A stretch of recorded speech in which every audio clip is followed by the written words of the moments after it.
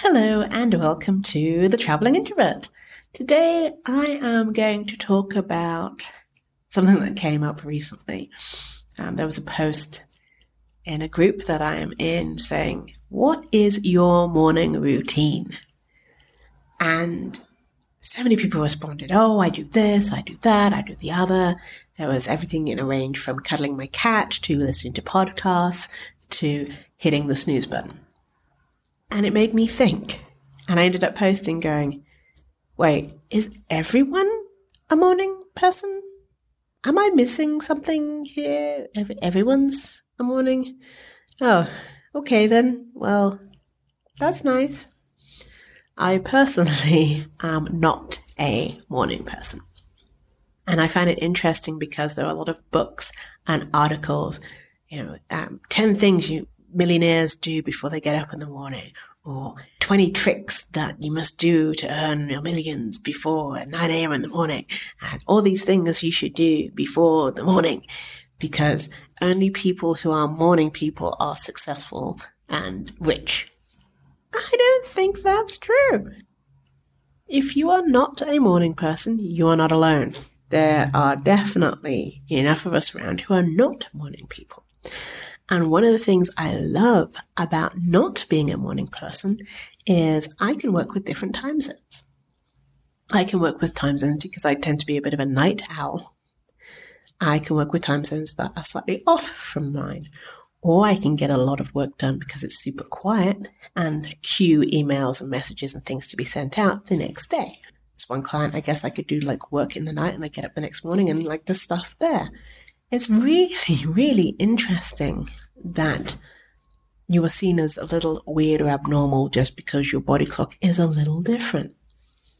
So what I recommend to anyone, morning person or evening person or night person, is figure out when you are most productive. Not when people say you are most productive, but when you are most productive.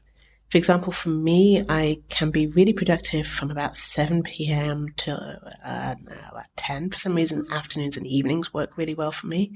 Mid-afternoon, I kind of hit a slump and like to nap. And so that's not necessarily the best time to get me.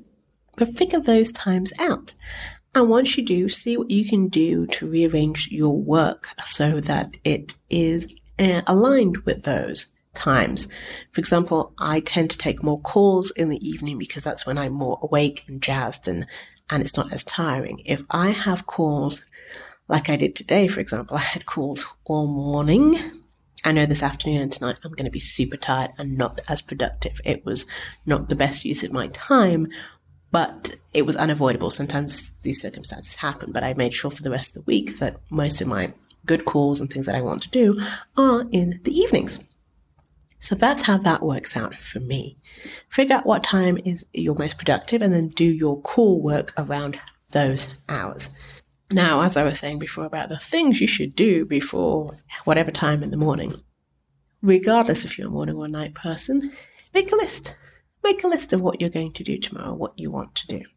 And see if it's too much, too little. Do you have enough time? Is it things you don't like? There's nothing worse than having a day full of stuff you don't like. Try and split that up throughout the week. Or maybe you're into that. Maybe it works for you to just get everything you hate out the way on a Monday morning, which leaves the rest of your week free. But experiment. Figure out what works for you. And you can do that even if you have a 9-to-5 job. You do have some control to a degree of what you can and can't do and when you can do it. I know there's definitely people who have said, you know what, for the next 2 hours, I'm going to be off Slack. I'm going to be off all the messenger things. I'm just going to close my door and work on this one project. If you send me an email, I will not see it until, this time.